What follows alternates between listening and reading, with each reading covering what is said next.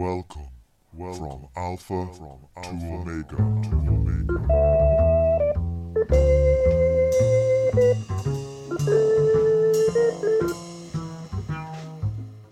Hello, and welcome to the 68th episode of From Alpha to Omega.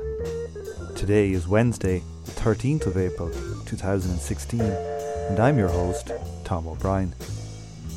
This week, I'm delighted to welcome back to the show Derek Varn. After listening to the previous show about cultural Marxism with Doug Lane, Derek sent me an email saying he'd like to come on the show and give his 2 cents. What followed was a wide-ranging discussion on ideology, value theory, and the historical emergence of capitalism. We also discussed the possibility of a revolutionary movement based on a system without abstract value, Marx's critique of the Gotha program, and Star Trek as a Marxist tract. And on top of all that, the possible productivity of a communist state, game theory and alternative histories, and George Orwell in the Spanish Revolution. But first, I have to thank the new iTunes reviewer, Amitai Avaram, and of course all our monthly subscribers, Alex W, Sean L, Jesse L, Jeffrey S, Ambrose A, Jarek McH, and Christopher W. Your help is much appreciated. Now, to the interview. So Derek, you sent me an email about the last episode I did with Doug on cultural Marxism, and you said that one thing we kind of didn't really get around to, or maybe got slightly wrong, was the shift in Marx's earlier and later thinking, specifically around the term ideology. So what was this shift in Marx's thought? Well, it's very hard to say exactly what the hard shift is, but the manifestation is he drops the term. Marx's writings go from a kind of general Hegelian critique, and you see that in the German ideology in particular, also in the theses on Feuerbach, and a lot of the stuff he didn't publish. So when you say a Hegelian critique, what do you mean? I mean, he operated under Hegelian terms and tend to speak more broadly and generally about, say, materialism, qua materialism, or ideology is just like a broad concept of diluting thoughts. This is not to say that we know that he abandoned his thoughts on ideology, that sometimes Althusser and Balabar will try to claim that. We don't know that he did. But what we can say is from the periods around Grandezza, he uses a term a lot less, and in Capital, he doesn't use the term at all. In Capital, what you would think would be ideology is actually the term is used as fetish. And what a fetish is, it's a manifestation of an abstraction, like currency. So it's a physical thing that stands in for an abstraction, which itself stands in for a social relationship. So this is the idea that money is not some external thing. It represents a social relation between parties and maybe the amount of labour that's in an object. And then you get a real thing in the world which is trying to express an abstract relation. Right. And so ideology may or may not be about that. I mean, Marx's use of the term is not as specific as later thinkers, and later thinkers tend to superimpose their readings of ideology back onto Marx. That could be the Lacanian Hegelian reading of Zizek, which I don't think is actually particularly coherent. And I could go into why if you really want me to. But ideology for Zizek is basically everything and nothing. It can be the real material ideology of Althusser, although I'll be damned if anyone can tell me what that actually is, other than RSAs and ISAs. What are RSAs and ISAs? Repressive state apparatuses and ideological state apparatuses. Althusser's focus on the state seems to be a particularly French phenomenon and comes out of the long tradition of French state absolutism, which is not really Marxist so much as Jacobin, and even before that, it goes into France's transition out of feudalism. If you want to read on that, the Marxist historians to read are Robert Brenner and Ellen Mirkin Woods. So I have a question for you. So you say that the ideology was replaced by fetishism. can you explain how they'd be replaced? Because to me, they sound like quite different things. They are different things. I'm not saying he's replaced, but the idea that your set of abstractions are manifested in your ideology. Marx doesn't talk about that after he quits writing about his other left Hegelian counterparts. When he talks about capitalism, he talks about fetishism in specific. It talks about the commodity fetish in specific, but the metaphor is definitely specific. So is this something like that Marx didn't think was especially relevant to the, say, kind of operation of capitalism? What do you mean, ideology or fetish? Yeah, the ideology that the fetish was critical to. Well, the fetish is a fetish is a phenomena of value theory. Exactly. So whereas the ideology is nearly something that he didn't. It was like more of the, say, political element that he kind of left out of Capital somewhat. Right. I mean, it is, and it's one of those things where, yes, there's definitely ideological ramifications in Capital, but the ideologies of Capital can change in a way the fetish structure of Capital cannot change and still be capitalism. Explain that. All right. So if you take the foundational definition of capitalism and you don't read it back into the past, you only read it in its historical instantiation in Europe, and particularly in its emergence probably in Britain. All right. You take those sets of core values. I use value here loosely because that'll be confusing later on. What defines capital from prior economic situations in antiquity, other things that use markets, early modern, late feudal forms of absolutism? One is the focus on reinvestment. Two, the reason for reinvestment is the drive for more value. Three, this leads to an increased number of private property. Four, and it leads to elites not being able to use extra economic forces within their own legal sphere as much. So, for example, in England, you have a decrease of the ability of landlords to just like take a pike and take your money. It's got to be under the auspices of a rent. It's got to be extracted from cells. That cells has to be extracted from exploitation. That exploitation, is the difference between exchange value and socially necessary labor time. That's unique to capital. That difference is value. That value is reinvested and becomes more and more abstract. Prior forms of, and even some concurrent European forms of economic arrangement. So if you look at the French state and the Spanish state, which emerged at about the same time as proto-capitalism in England. So we're talking like 1490 to 1776, just to pick two big important dates. Why is it that the exploitation of, say, the Americas goes very differently in the Anglo colonies, which is all focused on first mercantilism and then agrarian capitalism, from the exploitation in the Hispanic colonies, they're both equally brutal, they both use chattel slavery, they both have modern weaponry, etc. and so forth? What's the difference? The biggest difference is the Spanish and the French were still using something like a late feudal monarchical model, and their reinvestment went into weaponry, not into production. So they built weapons to keep the people down, or to build forts, or to, maybe extract wealth. Right. They extract wealth in what we call extra economic ways. There is markets, okay? But markets aren't unique to capitalism. You find markets in non-capitalist societies. There are markets going all the way back to like pre-currency even. There's debt in non-capitalist societies. So unless you want to read capitalism back all through history, and most neoliberals do, most liberals do, but a Marxist should not do that. We don't see capitalism as like some transhistoric natural way of interacting. And exploitation, though, can only happen in a non-extra economic way if you're producing abstract value.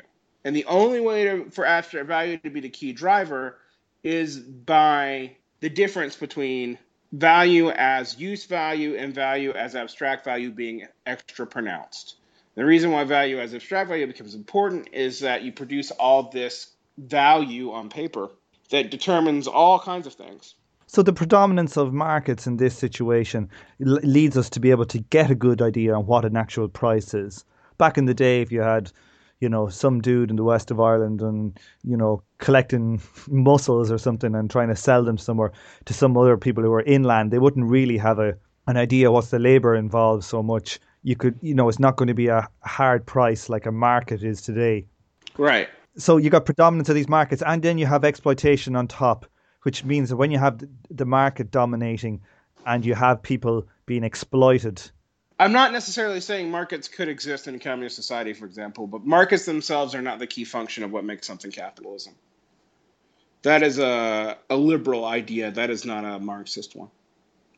For example, if I am a producer of a product of labor and I don't have any employees, but I own my own machinery, I own my own labor, and I'm a yeoman of some kind, right?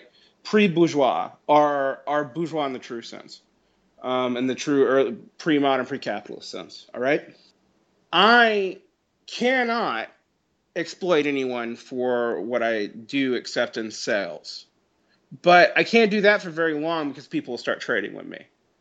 So markets then don't have the same function. They still have the same epistemic function, but they don't have the same. An epistemic function is just like a way to kind of aggregately affiliate value by transactions. I'm not as sanguine as most capitalists in how effective it actually is for that, but it is what it's doing.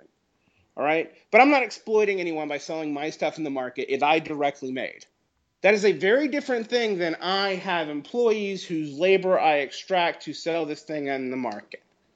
So the market sets the price, but I have to get the labor from these individuals somehow below that price in aggregate. Like I got to pay less than I get or it's not going to work. That gap creates abstract value. That gap is unique to capitalism. That's your profit, and you can use that profit for reinvestment, which is the third block you're talking about. Right. And it's reinvestment into the productive mechanism, not into other means of getting use value. If you're just concerned about use value, investing is a gun. So I can take your shit. Correct. So the British model, say in America, was to invest instead of more things for just pure extraction of, say, wealth, that you start having a productive element. You're investing some of the stuff you've exploited. You're investing that back in, say, in America to build capital, build factories. Right. Although they realized the problem with this very quickly. What's that problem? Well, that you create your own your competition and you drive your own prices down. So that's why they started trying to impose mercantilist policy, and it wasn't just in America. I mean, they did it to Ireland too. They did it to Ireland first. Everything was done to Ireland first. Yeah. And the role of America in this role of what we call the agrarian period of capital, is very important. It creates all sorts of new problems, and this is something very few Marxists actually talk about. It's a very early period of capitalism because our vision of capitalism as Marxists comes from the industrial period, and I think we even tend to read some things like France in the 16th and 17th century as capitalists when they kind of weren't. I'll tell you why England may be the best model, and I wasn't convinced for this until very recently. I read Ellen Merkinwood's The Origins of Capitalism, Long Review, and Robert Brenner's The Bourgeois Revolutions are. I'm trying to think about what that title of the book is, but his long book, it's just really long. And they focus a lot on agrarian capitalism. And as a kind of epiphenomenal side effect of both Protestantism and the way they tied the lords down, extra economic means of acquiring wealth was limited in England in a way it wasn't in the Catholic countries. So by extra economic, you just mean coercion or? Yeah, coercion, basically coercion. A pike in the face. Also slavery, so I mean coercion, but also coerced labor, not just like coerced extortion. Yeah, indentured slave, or indentured servitude. Yeah. That was a big one for the Irish.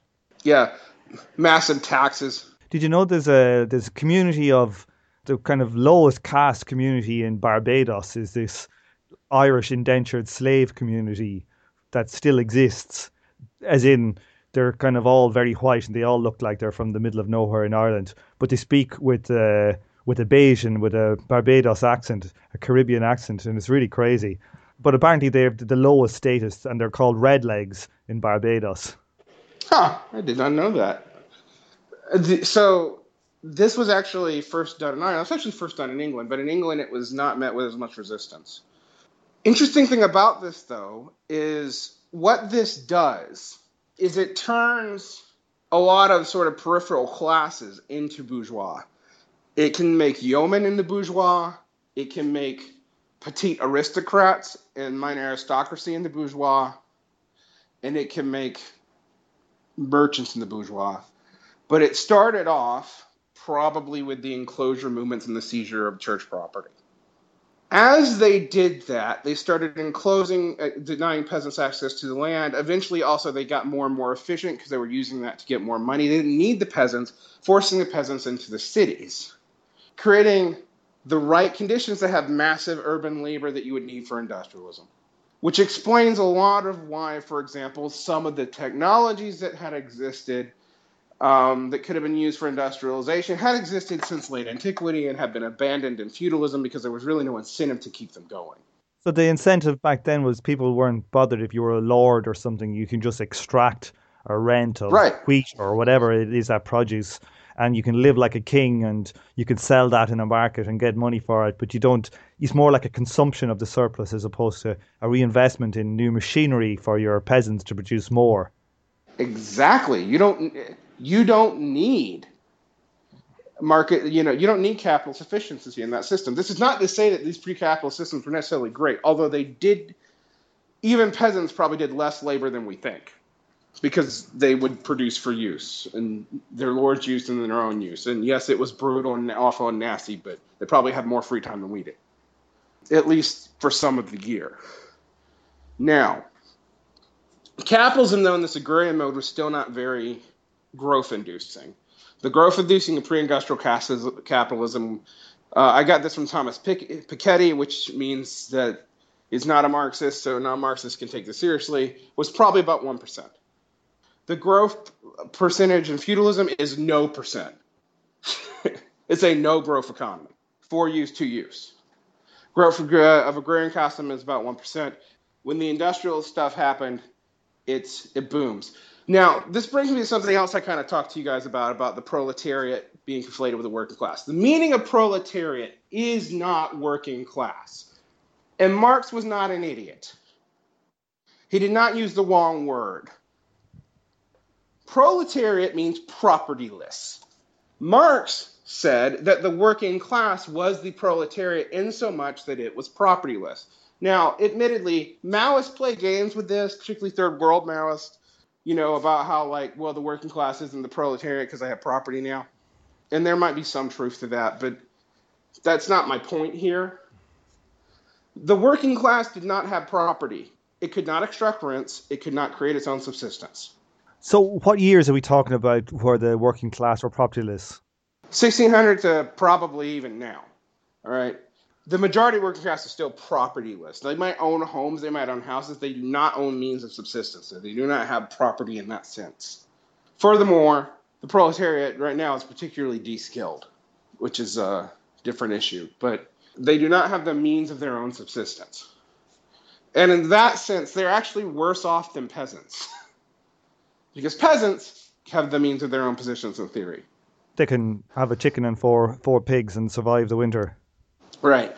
The valid argument the Maoists have made about this in regards to settler colonialism, and I do think this is valid, I don't think it's true now, but it was originally true, is that the working classes of the settlers and settled colonies did have real property in addition to being working classes. A friend of mine says America's founding myth is based on the yeoman brain, and I think that's somewhat true. So this is the idea there was so much land going, everybody could have a farm. Right, and even if they worked in the cities, they still know someone who had a farm, and they could have other investments. So is this idea then of the proletariat versus the working class, is this something that kind of Marx misread about how capitalism would develop? has there been a structural change from, say, the complete destitution of the working class in Marx's day to, say, to now, where people, I think they don't feel, maybe it's just propaganda, but they don't feel as bereft as they would have, say, in the 1850s, say, in England. They aren't, but they also can't. They aren't. That's true. I think Marx was wrong about the timeline. Sincerely. What do you mean by the timeline? I think he thought the declining rate of profits happened faster than it does. And I also didn't think that we knew about long-range social cycles that sort of semi-reset things through the crisis itself. All right? Declining rate of profits leads to war. The war leads to destruction of surplus goods. Surplus goods leads to destruction of surplus value. Hence, you can soft reboot the system every 70 or so years. And this was something you think that Marx didn't figure in? No, although it's completely consistent with his own theories. It's just that in 1860, this was a lot less obvious than it is now. We've had 5 generations of industrial capitalism in most of the developed world now. Marx had half of one, and then one in England, 2 in England, and half in the rest of Europe to base his observations off of. But in when we talk about his falling rate of profit, I don't think a fair reading is Marx expected the rate of profit to fall down and then there would be communism. No, he's not an immiserationist. But I think he thought that the situation would be bad and the labor demands would fail faster than they did. If you get my drift. You and I talk about how, for example, modern monetary theory would indicate that Keynesian policies will work at least in the short term. And I think you and I disagree about how long they'll work. I give it a generation, right? But if you you can go through a cycle, then reboot with something like Keynesianism, then collapse, and then that'll get into stagflation, then it'll collapse. You go back through the cycle, and then by the time you get through a long cycle of about 7 years, usually some kind of war or national disaster is going to happen, and there you go. You can go through a lot of reboots that way. The latest stuff is 60 foot flooding in 75 years' time. There goes half the world's capital investment. Exactly. I mean, there's plenty of things to wipe this out. There's other pressures. I mean, there's population pressures, which something Marxists just don't take account into. There's other social structures. I mean, I do think that while, I adore the work of Andrew Kleinman and, Doug and I are friends, I do think they underplay the significance of contingent factors on the way capitalism develops. But capitalism is, because of its focus on abstract value, is remarkably good at adapting because it puts so much emphasis on reinvestment after a crisis. And that crisis could be an economic crisis, that crisis can be a war. It can be a meteor. Yeah, so this idea of, constant, if everything gets destroyed, you have the system in place to renew, essentially. Right. And that in that sense, capitalism is incredibly effective at outlasting its own systemic contradictions, because ironically, though, a lot of the crises that it's renewing from are crises that its own structure causes. So crisis is both the savior and this fundamental reason. Yeah, it's the savior and the fundamental problem of capitalism. It has this idea, it's like birth and rebirth. It's getting very Asian here now. We're getting the yin and yang. I mean, Schopenhauer, the Austrian economist, wasn't wrong about the importance of creative destruction for capitalism. And at a certain degree, Marx presages that by pointing out how much destruction it actually requires if it doesn't stagnate. Any of these liberal economists, whatever type, essentially, I think they've all read Marx, and then 20 years later, they reword his theories. And then people say this is a fantastic new theory, and then they coin it a new name and they become famous. Well, but my favorite is how the falling rate of profits has become back in vogue amongst legitimate non-Marxist economists. Not that Marxist economists are illegitimate, but you see it discussed in The Economist magazine.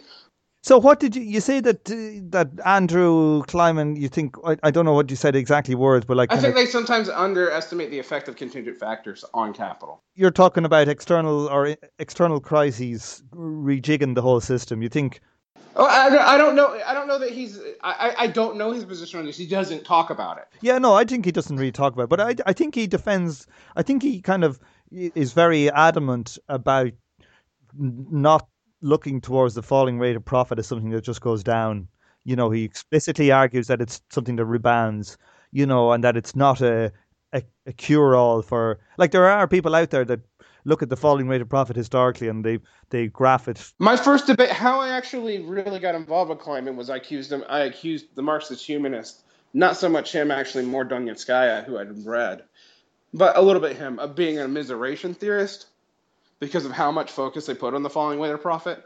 But I did not realize how important long wave cycles are to their theory. And so I'm not saying anything that they're not saying. What I'm saying does not disagree with them. It's just it's a difference in focus. I might disagree with them on the origin, on how pervasive capitalism was at its origin. I'm not even sure about that, because again, it's not Andrew's focus. It's not Doug's focus. That's more my obsession. My reason for that obsession has to do with my cynicism, and this does put me in a different category from Andrew Kleiman and Doug, about being able to think your way to a revolutionary position where you could pre-plan what the next stage of the economy would be. I don't think that. I don't think Marx thought that. What you mean? You don't think you can come up with ideas about what a new economy would look like? But not before you start to do it. You can only know that negatively. I suppose you can say that about anything, about any kind of plan you have, that it won't exactly exist as it does in the abstract. But I think you can have general understandings of, like, I think if you don't theorize it and try and understand it, you can never launch a thing if you don't have plans in place. I think that's wrong. I think that's historically just actually nuts. I think I can actually just tell you flat out that you're wrong about that. Like Capitalism did not emerge from a plan. No, all. Absolutely, capitalism didn't. Yeah, absolutely. Feudalism did not emerge from a plan at all. Late antique slavery economy did not emerge from a plan at all. There's not a single developmental stage in the development of modern economy that I can say emerged as a coherent ideology before it existed. Not one. And my fundamental argument with most socialists is that you can think that we can somehow think about the conditions of what it would take to produce a society on our scale without value before we can start to undo the society that we currently live in, which has predetermined our notions about value. I don't think this is where I actually side with Adorno, not maybe more than Marx. And this is, one of the things that Doug talks about when he was talking about cultural Marxism that so frustrates him. But, I don't know that we know what it would look like. This is not to say that I don't think that capitalism won't be undone by a revolution. But wait a minute here, because, you say about, say, slave societies, people got it into their heads to go and get slaves. That wasn't just something that organically happened where people proffered themselves randomly at the same time as somebody had a job to do under coercion. Have you actually studied the anthropology of slavery? No, but you gotta think that slavery was, somebody had the idea to go, I know, I'll enslave these people and I'll wrap chains around them and work them for them. We don't know the exact origins of it, but the current evidence that we have is that in intertribal warfare between agricultural economies, that it actually wasn't premeditated, that they just got tired of killing all the men, that genocide got boring and expensive. And what do you do with the subjugated people? Well, you can make them do your work for you. I know, but that actual step had to be thought of. But it had to be thought of probably in the moment. Yeah, but they had, these things had to be taught. Now, like, the difference there is that it's not a huge step in thinking, really. No, it's not. It's not a huge step. But the thing is that the structure of capitalism is so complex that the step required to actually negate its structure or the steps required need a higher level of thought than just improvisation. And if you if you just rely on improvisation, you'll probably never escape it because it's so complex. But the idea, though, and this is an idea that Marx had, is that because of the innovations of capitalism, we would be able to pre-plan and totally control the next step, is the fundamental debate between socialists. And that's a big debate. Say that again, sorry. He said that Marx thought that you could have a centralized plan. Well, he sets it flat out in the Brumaire. He didn't necessarily say centralized plan, but he says, prior to now, men have been controlled by their material conditions. Now, men can control the future by controlling their material conditions. And I actually don't disagree with that. That's not the issue. If you mix that with central planning, preemptively, you essentially say, I know what we need in an entirely differently organized society. Now, I think you're kind of misreading how strong I'm saying this is. I'm not saying you can't have sets of demands to undo capitalism and programs and plans for that, but the idea that you could programmatically come up with communism was something that I think Marx, if you read the Critique of the Griffith Program, I think Marx actually pretty much states it flat out. You can have a plan for transitioning out of whatever phase of capitalism you are. In fact, for him, that was the Erfurt program. But you can't have a plan for a fully non-capitalist form of society yet.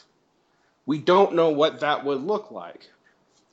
That's why he talks about, stages, which I think is confusing to people. But is that not, was part of that not some of his way of trying to say that we have to scrape back so many layers that we don't know what the layers we have to scrape off are, even ideologically or whatever.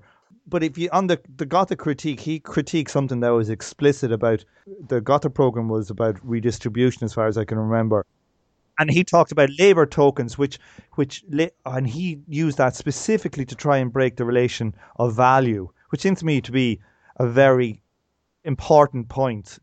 But it takes all of 5 minutes for someone to take apart a labor token as a way out of value. I can do it to you. I almost wrote you a whole letter when Paul Cockshott appealed on your show. Paul Cockshott said for things to be fair, that you can't just pay everybody the same thing. You have to pay them based on their labor and the prior investments to be able to do their labor. What rule of the Goethe critique does that miss? I don't know. Tell me, because I can't remember. That such fairness already somewhat exists in liberal societies. He actually says that about Lassalle's program. That if you did something like just labor tokens and then went back and factored in prior education, you actually will create a class society, because there's going to be one sector of workers, because of the nature of what they do, it's going to have more education, and that's going to have to be compensated for some way. Is that Paul Cockshott's idea of how to compensate people, or is it somebody else's idea, or is it Marx's idea? That's Paul Cockshott as when you asked him. I mean, is like what I'm trying to say is that there's no reason why a doctor should get more pay than a bin man in a socialist society. Except that it's going to take a doctor 10 years to learn how to be a doctor. It's going to take a bin man 1. Or no years. Yeah, but the thing is that a doctor might much more enjoy his job than a bin man, so maybe you should pay the bin man more. You're acting subjective notions of value into it, and you can't do that. We're talking about a society with no value, you see. We're talking about how we price labor. But you're talking about how you price labor. Not price is the wrong word. How we distribute goods to people. How we compensate labor, how we distribute goods in a non-capitalist society. And you will notice that you can't even talk about it. You can. No, you can't. You are talking about it in terms of capitalism right now. You cannot talk about it without the same thing. What do you mean? I'm confused. I don't know what you mean. I mean, you don't know how to, I can't either. No, but you can kind of vaguely, nebulously conceive what it would not have. You're in a communist society. You got a doctor and you got a bin man, right? Well, but in a communist society, you don't compensate anybody. Well, you do compensate. What? No, they may have their needs met. You don't know that you would compensate. You don't know there's any currency. You don't know there's any abstraction at all. Ideally, there's none. Like, obviously, people have to be compensated for their labor, whether you say that everybody's compensated Why? exactly the same, or else we starve. So, like, we have to No, have... no. Why? Why do people have to be compensated for their labor exactly start? If we can meet their needs, all right, why do we have to compensate them? Well, that assumes no labor then, because everybody will have to work unless it's fully automated society. So everybody does some work, or some people do all the work and some people do none, or whatever it is. But like, just because... For each to their ability to each their own need, which assumes some people have no ability, which also means I don't think most of these schemas have actually thought how rooted in capitalism they still are.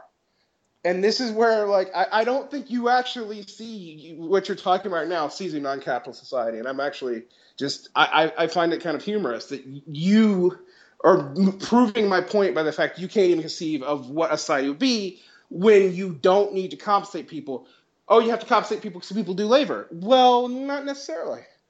Well, maybe it's just the language. Like, obviously, everybody's going to get... If a communist, post-capitalist society, whatever we want to call it, produces a certain amount of goods... I don't like the term post-capitalist because that assumes a teleology. Let's call it communism. Yeah, let's call it communism. I like the term communism. Right. So you've got it produces like 1 million goods or whatever, and you have so many people. You're going to have to, as a society, understand where you're going to push them, what you're going to use them for, or also what you're going to produce. Right? Right. Yeah. Yeah. So just the act of deciding what goes where, that's not capitalism. That's just deciding which goes where. In Star Trek, they don't say that Worf works harder than Riker, and so give Worf a smaller room. But the thing is, but Star Trek is a key way to think about this. So this is Doug started writing a book about Star Trek and its attempts to get out, and he realized when he was writing it, and I'm not putting words into Doug's mouth, that Star Trek actually couldn't conceive of a society that was totally non-capitalist. It couldn't do it. Now, it could conceive of elements that were totally not capitalist. And in a way, for example, a replicator that everyone has access to pretty much means that capitalism doesn't make any sense. And yet, there are still capitalist societies, sub-societies in the universe of Star Trek, and somehow coexisting and subsisting with this larger way of speaking and being.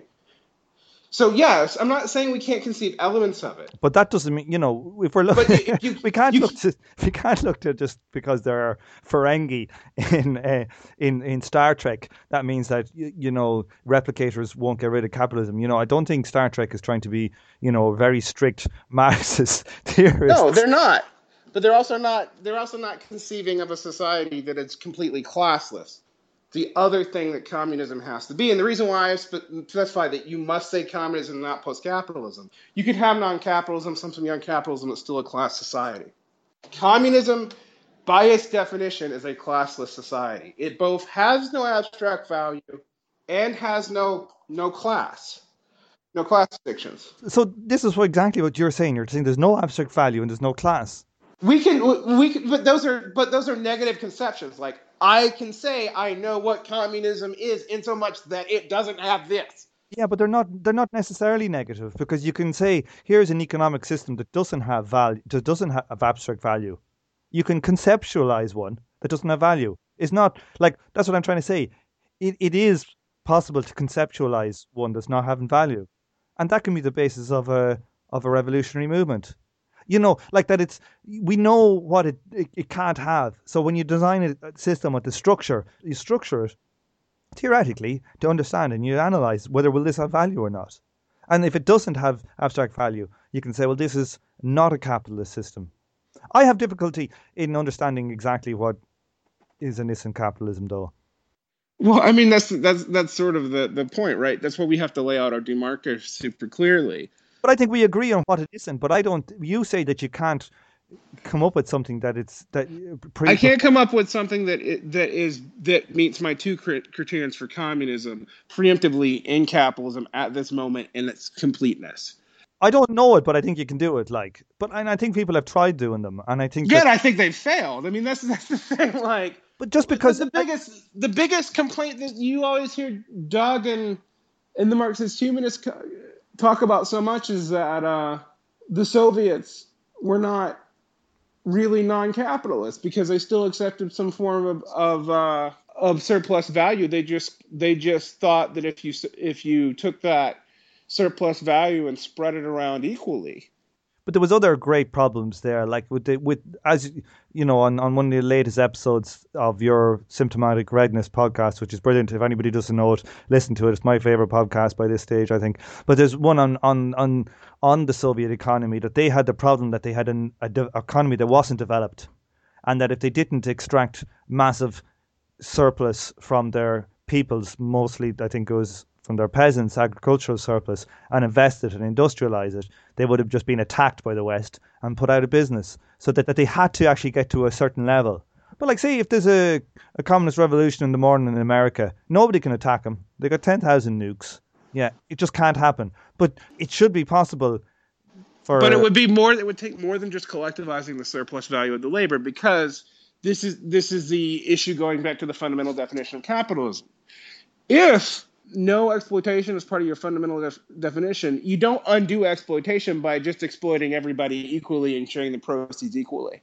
Yeah, like I think this word of exploiting is a kind of a, it's a hard one to really think about clearly. Well, but here's the reason why. Well, the reason I say this is because somebody with a disability, and say now existing in the UK where I'm living now at the moment, right, and they are looked after by the state. In some state, you can say, well, that, it's a stupid way of putting it, but that disabled person, is exploiting the abled. But it's not the right way to think about it. It's not the same relation as a capitalist to a worker. You know what I mean? So in a communist society, you'll always have redistribution of products or whatever it is, investment, whatever. You're going to have them redistribute around so that everybody's going to get their own labor. But you don't look at it like that. It's not like you have this system of exploitation.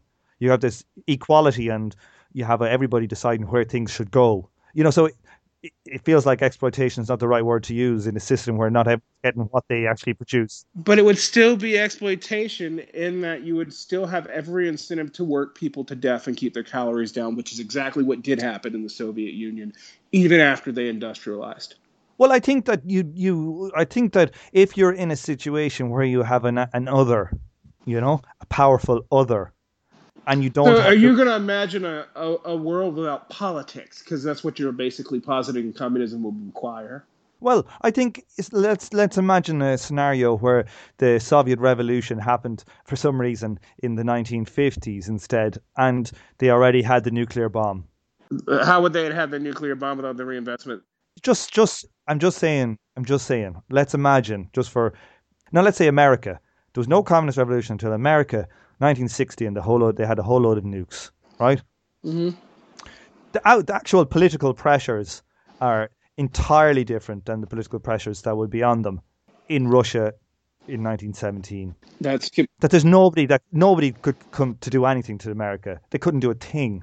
If there was a radical revolution there, no one could do anything. Except other Americans. Yeah, but, if you have control of the state and whatever you want to say, there's nothing external forces could do. But internal forces totally can. Another thing you have to remember, that what drove Stalin to the lunacies that he went to was a legitimate concern over internal forces. And that also those internal developmental needs led to more and more out-and-out exploitation along the same lines that we argue is the problem with capitalism. And I don't think you can just wave that away, and I don't think just putting it in a different time period makes that go away. The idea that you would fix the scenario by just taking the surplus value and redistributing that surplus value equally, well, that just makes everyone else exploiter. That's not what communism is, and that's explicitly stated in Marx, pretty much verbatim in the Critique of the Goethe program. It's also why the state's not needed if you're actually in a scenario where you have a communist society, but you have to get through several different other things to get there. We don't know what they all are. We could probably have a program to get to something like socialism, which is the workers' control of the state and the workers' ownership of the means of production. We can know what that is, ish. Although that has totally never completely happened. But we know what that is. We can set up a set of predefined things like this is this, and the workers there has to be some sort of worker control over the apparatus of the state. The other classes have to become subsumed into the working class.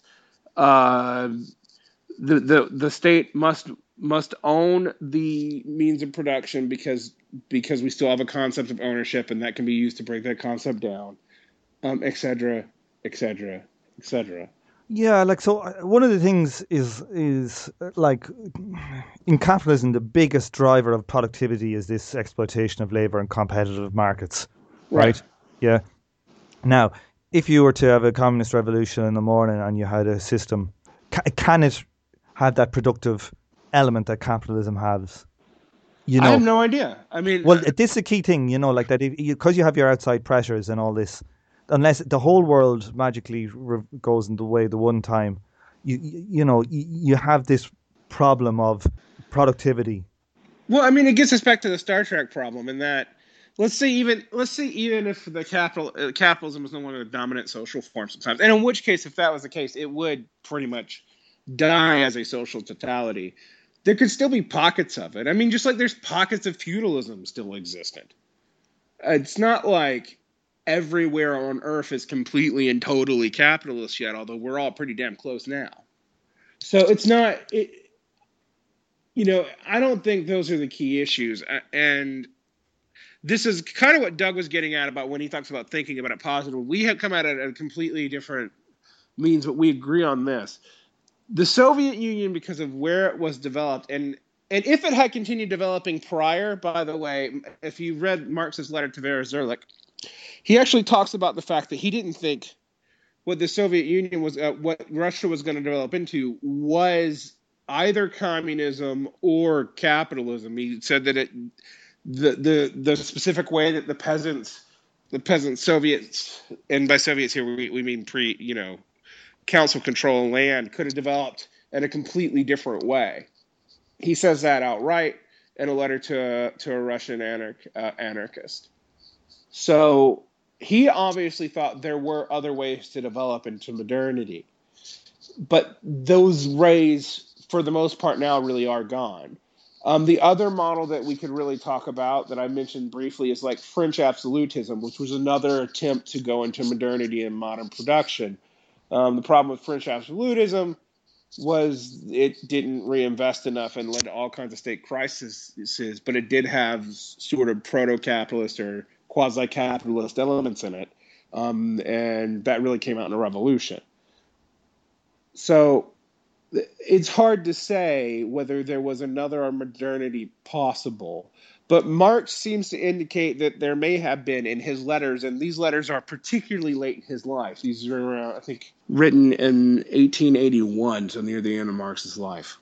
The problem, well, I think you've got numerous problems. You have this kind of game theoretical problem. You have this game theoretical problem that when one nation switches, all the others are going to attack, and you're going to have pressures on this nation. Right. So you got these are like game theoretic ones. You see these simulations that you run over long periods of time with the probability of one doing. But sometimes you have these events can occur where many countries close together could do it at the one time, and they've got a feedback effect. And then you see this in systems theories. You'll see where things oscillate from one state to another state, and there's no kind of real intermediary one. So you have that idea of a kind of a systemic problem of going, not just a problem of, let's get rid of value in this one place, but you have this, even if you do that, you have got these systemic problems. And on top of that, then you've got the problem of when we get this system, we know that, say, doesn't depend on abstract value. It tries to get rid of that capitalist kind of key component and, say, class as well. That you have to see how that works in reality. Like, literally, that might have a lower productivity rate, like, say, agrarian capitalism had versus productive capital, industrial capital. Well, I mean, honestly, at this point, to save the world, we might need it to have a lower productivity rate. But what we don't want is a mass die-off in the interim. I mean, yeah. But I mean, like that, literally, that in if these institutions of a communist stuff, they might be zero growth. They literally might be like, we get to a certain extent and then we decide to basically go to some kind of utopian feudalism where things don't grow in any way, which is probably what the planet fucking needs. But like that's but the problem is that this is not a game theoretic model that works. It's because if you've got a neighbor who's growing at 6% per year, and they're going to have in 20 years they're going to have an economy 2 or 3 times your size, and they're going to have weapons that are 2 or 3 times the capability they can attack. Right. So the incentives, both internal and external. I mean, this is the fundamental. So this is a real problem. Yeah. Yeah, real problem. So you have got all of these things. Well, and on top of all that, we've got resource restraints that are happening now. So you've got this, you've got a trifecta of bad things. I disagree with you so much on. I think you can come up with a system that is non-capitalist, and you can show basically how it'll work. You can know what the institutions vaguely you might need to have to change the institutions, but you don't know what's the productivity of that. You don't know, and I think that's a huge element. Well, I mean, actually, I think you and I are not disagreeing as much as it sounded like I was just getting pissy about conceptualization. But to clarify what I mean, of course we can think of non-capitalist societies. There's been non-capitalist societies. But, I mean, modern ones. Yeah. But I mean, well, yeah, but you can imagine modern feudalism. We don't want it, but you can imagine it. You can even imagine a way that capitalism could regress into it. In fact, I can easily see that. But what we can't know are exactly all the variables that would have to be dealt with to make such a thing possible. We can't say totally demand this, and this, and this before preconditions of even beginning a revolution, because we don't know for exactly what the productivity growth is going to be. We don't know what the external factors are going to be. We don't know what our own internal politics are going to be, because they're going to change. We don't know how. And so you cannot possibly come up with an entire contingency for it pre-planned in a programmatic way. That's all I'm saying. I'm not saying like, we just have to be fatalistic and wait for capitalism to fall. I think you could come up with elements of these programs. But not a total program. But I think you can come up with necessary elements, or you can say we have like a 10-year plan, which would be, the introduction of these certain types of things. And we need to do that type of stuff. If you're the communist revolution in the morning, you're not going to get rid of money. It's just not going to happen. No, I don't. I completely agree. So there would be... Unless we have waited so long for the revolution that money has gone away for some other reason, which seems to me like more insane than... No, you're right. It's there are fundamental structures, and I think that you can plan towards that. I don't think you can micromanage the whole thing, but, Okay, well, we're going to agree to disagree here, but let's actually talk about... I think it's a disagreement on scale, perhaps. Yes, it is. I think you and I agree that we can conceptualize what non-capitalism would be and what... let's talk about communism. Let's talk about proper, fully... We can maybe even conceptualize on what communism would be and what we think would be necessary for a transition to it to begin. Yes, or necessary for, once that transition, say, what is necessary for that transition? Right, which itself would be a total social revolution. I mean, but what we can't insist on is that we could implement this on a worldwide scale on day one, knowing everything and being able to... I mean, it just seems like, for example, if I planned out Paracon, right? For Paracon to really compete with capitalism, it's got to be already the dominant system. Like, I don't see how it works. It makes you too vulnerable if other things haven't already gone away. Because it'd be very hard for a Paracon system, for example, to coordinate an army. I mean, and these were the old Soviets used to say this about like confederated socialist anarchism, but they weren't wrong. I mean, But you read an homage to Catalonia. The problem there was not so much the way the anarchists were working; it was that the Russians had all the weapons. Well, yeah, that's true too. But the anarchists there weren't the only... we talk about the anarchists because it's the side we like, but the CNT was an electoral party and had plenty of other elements in it. I mean, yes, they were actually predominantly anarchist and they were syndicalist. I mean... And there was Marxist organizations that were like, I don't know, like the one that Amish Catalonia, what do you call them? He was a part of a Marxist organization. Yeah, the Trotskyists were in a united front with them. POUM, how you pronounce that? The POUM. Yeah. It sounds like French for a fart. Right. Le POUM.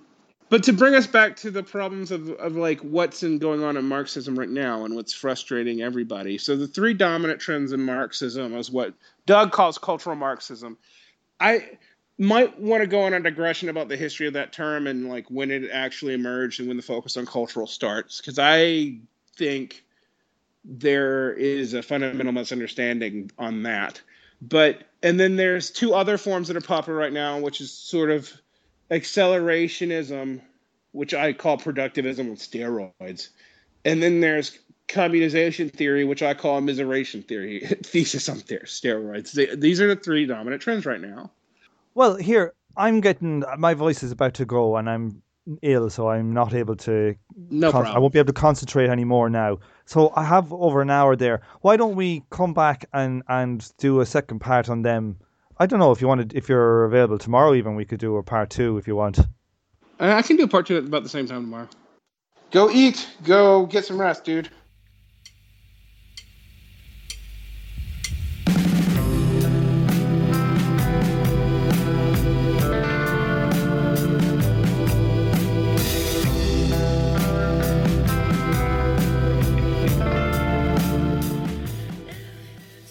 On this episode, you heard the theme tune, The Order of the Pharaonic Jesters, by Sun Ra and his orchestra, and you're now listening to The Witches with If Not For Money. You can find Derek's writings at his blog Symptomatic Commentary, and you can also listen to his excellent podcast with his co-host Amog Sahu, Symptomatic Redness. Thanks for listening, and I hope you join me for the next episode of From Alpha to Omega.